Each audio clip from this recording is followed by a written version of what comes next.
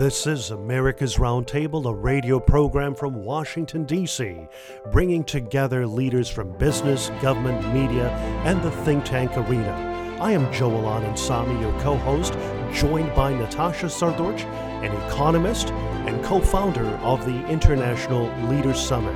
America's Roundtable is an initiative of the International Leaders Summit. Thank you for joining us on America's Roundtable from Washington, D.C.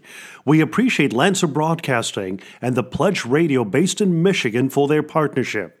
Today, we are truly honored to have an extraordinary leader join us on America's Roundtable, Congressman David Brat, who served the Commonwealth of Virginia's 7th District from 2014 to 2019. Dr. Brat served on the House Budget Committee, and as a member of the House Freedom Caucus, he led the charge in Congress for a more fiscally responsible budget process. Dr. Brat is the Dean of the Liberty University School of Business in Lynchburg, Virginia. Dr. Brat also serves as the president of the Virginia Association of Economists. Importantly, we must also convey a word of deep appreciation to our special guest, Dr. Dave Brat, who also serves on the International Leaders Summit's Executive Advisory Board. Welcome, Dr. David Brat. It's great to have you join us on America's Roundtable. Welcome, Dr. Brat. Thank you, Joel and Natasha. Thank you for the very generous introduction and for your leadership around the globe on all of our shared values. You do great work. Thank you so much, sir. In a recent op-ed piece via online media group Breitbart, you stated, I quote, "In the next few weeks, President Trump will have to make a choice like that of King Solomon. The president has two train engines heading at the American people, and both are full of bad news. There is no good choice, just less bad. One train is the coronavirus damage, and the other train is the economic damage. If he slows the virus, the economic damage grows faster. If he speeds up the economy, the virus damage increases," unquote. Dr. Brat, could you elaborate on the serious concerns raised in your piece? Yeah, sure. I mean, that kind of hits it. And so I was just trying to bring attention to the economic side a little more. The virus, exponential growth, when something's just growing, shooting up through the roof. Everyone's familiar with the infection rates and the death rates, and we see that every day on the news all day. But you don't see the economic damage as much, and the economic damage is also growing exponentially. And you can see that most clearly in the unemployment rolls. The folks who are signing up for relief jump from 250,000 to 3 million, then to 10 million a week later. And then Bloomberg has it estimated at 20 million when the April rolls come in. And then Vox and now Goldman Sachs validated this today, 35 to 37 million in total by the end of April, May in coronavirus exposed industries, like retail, where all the shops have been shut down, small businesses, hair cutteries, all that kind of thing. And so that gets you up to, if you take 35 million out of our workforce, which is about 150 million, that's 20%. And so that's 20% unemployment rate, and that's approaching Great Depression levels. And you can do that, smash the curve, take precautions for about a month or so. But beyond that, the economic harm is going to overtake the virus harm, because the sociology literature shows you all sorts of harm, psychological, familial, the family abuse, alcohol use, violence starts going up, and then the most crucial, 20 years from now, anyone who is displaced from the economy, and so we're talking 35 million people, will have their wage rates reduced by 20% 20 years from now. That's the legacy. And so it's permanent damage inflicted on people that lose job skills and have to re-enter the market in a less productive way. And so the damage there is huge. So we have to get smart. There's no way around the risk. There is risk. There is damage that will occur. And we have to choose, like Solomon, very wisely, how to open up and be careful, but yet get the economy back at least rolling, if not humming, soon. Dr. Brat, we've been talking to small business owners, entrepreneurs across America. and they have been conveying their great concern for their employees because they're certainly a part of their own family in a way, and also, Right. just in general, they're concerned for getting things started again. If you were advising state governors across the country, weighing the concerns of citizens' safety and the economy, what would you suggest to state governors today? Yeah, I would just say the shutdown is too stiff because that takes away all the creativity and entrepreneurial gifts that this country has. The American worker is entrepreneurial, and they are creative. And so if you got a shutdown period, that doesn't leave any opportunity. Instead, I'd rather say, look, keep doing the social distancing, find creative ways to do your business where you still keep the distance and take precautions. And you can't have huge groups congregating under any circumstances yet.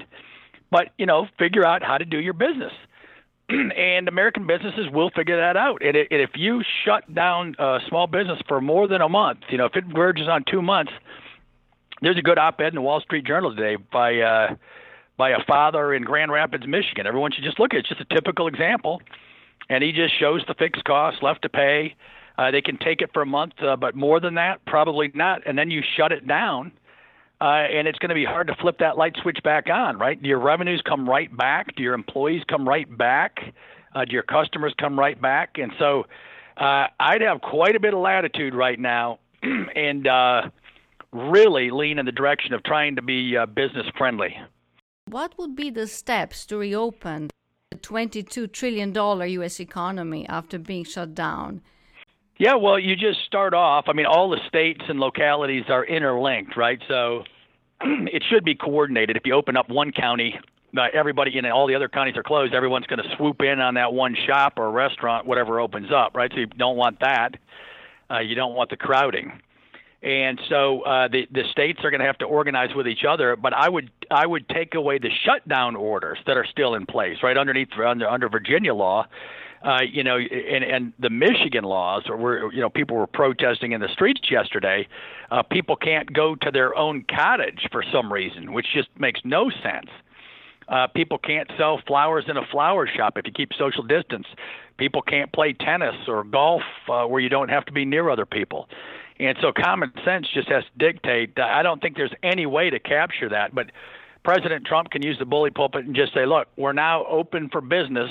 Do it smartly and wisely, and there's no one size fits all. New York City is going to be very different than Lynchburg, Virginia, and so it's going to require a little. There's not going to be any perfect efficiency solution, but you've got to let it open up, and then put in place some guidelines which people still have to follow on the precautionary side. But you can still do business that way, and that's the important part.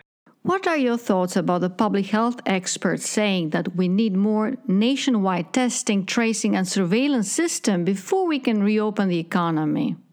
Well, it would be nice to have that in place, and I wish all of our organizations had that ready to roll, but they're not ready to roll. And so that's a luxury that will help us to make even better decisions. But in the meantime, we can't wait for that. As it's just not there. And so the free market system has been built up as a social system, and it's not like a simple little machine where you can take a part out and replace it or whatever. It's very complex and sophisticated, right? The millions of products that show up in one Walmart store. How does that happen? Through very complex supply chains that reach across the world now. We're going to learn some lessons there. But we cannot take the risk of having that free market system come to a grinding halt and collapse. And then you're going to run into all sorts of other economic problems, right? States are already going to be facing severe shortages. They're already bankrupt, right? The New Yorks and the Californias and the Illinois with their pension fund problems and corruption. And so I can't believe more people aren't moving in this direction, but the mainstream media is just punching, President Trump every day, and they just want to have a failure case for the president instead of rooting for the country. And so you're right, we're working on it, but that bureaucracy from the start has made a few mistakes, and they haven't ramped it up and scaled it up in a way that makes it feasible yet. So we have to open up and then do the best we can when those tests become available. Right. Dr. Bratt, the $350 billion loan program for small businesses impacted by the coronavirus pandemic ran out of money on Thursday morning. And now Republicans are working to approve the $250 billion more for the loans. And on top of this, there is disagreement between Republicans and Democrats about how to replenish the funds. What measures do you suggest should assist small businesses, and do you favor another rollout of small business loans going up to $250 billion or more? Yeah, I think the Senate package is acceptable for small business, but I don't think it's going to go through politically. Nancy Pelosi 2 weeks ago said she's putting in place a 9/11 type commission to study the causes and failures of the coronavirus pandemic spread, pointing the finger at President Donald Trump while tens of thousands of people are dying in the country. And she's putting together a hot political exploratory commission to point fingers right now in the midst of it. And the real danger of this politicization is that she's going to shut down the economic and scientific inquiry we need. If anyone has a good idea, they're going to be looking over their shoulders. They cannot send out an email now that may not go before a court, and if they make an error, they could go to jail. So the chilling effect of the politics, and if the Democrats don't shut down that proposal, they ought to be booted out of office in November. But it's become way too political. The Republicans put forward a measure to help small business. The Democrats rejected it because they want to load up the Christmas tree and follow Rahm Emanuel, never let a crisis go to waste. And they had it all loaded up with all left-wing propaganda, having nothing to do with solving the coronavirus problem or the unemployment problem. And it's there for all Americans to see. And so I think President Trump is going to see some success coming up in November because of this. Right. I remember, Dr. Bratt, visiting your offices in Lynchburg, Virginia, at the Liberty University, a beautiful campus altogether. And I remember very vividly you mentioning about your concerns about an emboldened and unaccountable China violating international law, stealing intellectual property, exerting pressures in the region. And also I remember you mentioning about your concerns about how they addressed the outbreak of the coronavirus from Wuhan, Hubei province. Yeah. And, we have been following that very closely. We've also noticed how the World Health Organization has been sort of a mouthpiece of the Chinese Communist Party. And this past week, President Trump came forward and said, listen, we're going to be suspending aid or assistance or the package of taxpayer dollars to WHO. From your perspective, Dr. Bratt, why should America, Europe, and the world be concerned about China? Well, I'll just give you a shorthand answer. Everyone ought to read the book Deceiving the Sky by Bill Gertz for 200 pages of evidence, of which I'll give a few bullet points, right? So number one, this country achieved greatness that China will never match because of our commitment to the Judeo-Christian tradition, the rule of law, and Adam Smith, the great economist who envisioned the free market system. And freedom and individual rights is at the core of our system. Individual rights, inalienable rights that come from God, protected by the government. China doesn't have those. They don't know what they are. They don't understand what it is. And that's why you have 1 to 3 million Turkic Uyghur Muslims in concentration camps in the west of China. The New York Times and Washington Post don't want to cover that story right now at all. You have the Tiananmen crisis. You have trading in body parts going on in China. You have the downplaying of Taiwan and the information they provided to the WHO. You have China flexing its muscle across the world with the Belt and Road issue. You have the complete trampling of human rights, right? They have the death penalty if you violate the stay-in-place thing in a significant way, right? And WHO is on board, and WHO has you can go read their comments, right? They're just shocking they say, well, there's nothing China's doing that not everybody else is doing. And that's absolutely false. China delivered the news late in the game after they completed the trade agreement with the United States and right in the middle of the Davos meetings. They were very deliberate on what they wanted to make their announcement. In that period of time, up to the trade meetings and the Davos meetings, between January and February, 400,000 Chinese flew to the United States. The Chinese delegation was in the White House shaking hands while they knew they had a pandemic. The WHO knew all of these facts, would not declare a pandemic, and denied that there was person-to-person spread until Taiwan forced the issue by letting it be known that they gave information to the United States. Then the WHO changed their talking points. Up till then, they were following Chinese talking points. Xi Jinping installed the head of WHO, their director, over U.S. objections. We wanted a UK physician. They put in this person who does China's bidding. And so he's going to be out. Hopefully Ben Carson or someone like that takes that spot. And the U.S. ought to just be horrified. And all the data points I just gave shows this was not an accident, right? So I don't think it's a bio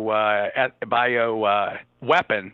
It wasn't intended from the onset, but after they saw what happened, they went on a worldwide spending spree and brought all the PPE, right? All the health garments in Brazil, Australia, Europe, the U.S. They bought it all out, knowing full well that they had a global pandemic on their hands.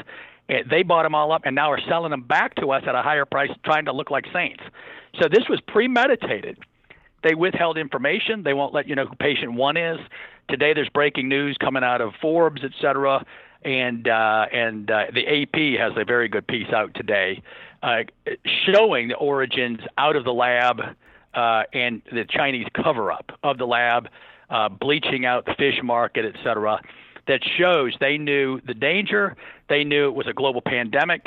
They would not share information. They wouldn't share scientific information. They still will not let us in there to identify the initial strands of the biological evidence, and it's premeditated. It's a wish we didn't have to say that, but the data is all right there, and there's no other conclusion. And after the fact, there will be a trial for global human rights abuses of an enormous magnitude, perhaps like we've never seen. Dr. Dave Bratt, we really appreciate you being on America's Roundtable, and we know that a great many of our listeners are seeking the light at the end of the tunnel. They remain optimistic, and that this difficult season will pass. What hopeful message would you relay to our fellow Americans and our allies abroad? Yeah, I would just tell them God's in charge, and the United States it can turn around and be innovative and entrepreneurial and creative like we've always been. And there is always great hope because the American people are great. But the American people are going to have to fight through the establishment, through the elites, through the billionaires that have placed all sorts of bets on China. And so it's going to be a huge undertaking to turn it around. The American people can handle it. And if we turn to God, we can handle it with ease. And so with that, I just thank you guys for all you do for your leadership across the globe. Thank you so much indeed, Dr. David Bratt.